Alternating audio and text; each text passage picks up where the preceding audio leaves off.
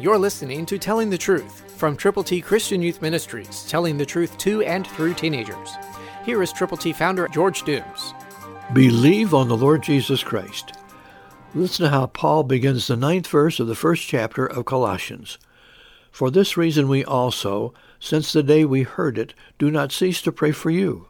What a privilege it is to pray for you, you who are listening to this broadcast, and especially those of you who have already asked for and received God's ABCs to give to people.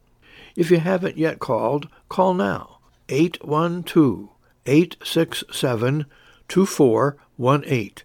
When you call, let us know how we can best pray with you and for the persons for whom you are most concerned, so that we can get God's ABCs to you to give to them prayerfully.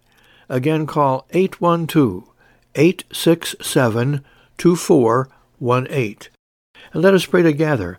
Let us believe God together. For this reason we also, since the day we heard it, do not cease to pray for you. We are glad that you are listening. We're so glad for all of you who've already responded. And we're especially excited about the fact that many of you are yet waiting to respond. And today can be your day, and the day of salvation for someone for whom you are concerned. Call now. 812-867-2418. Let's pray together for you, your friends, your family, and folk who need Jesus. Christ through you can change the world.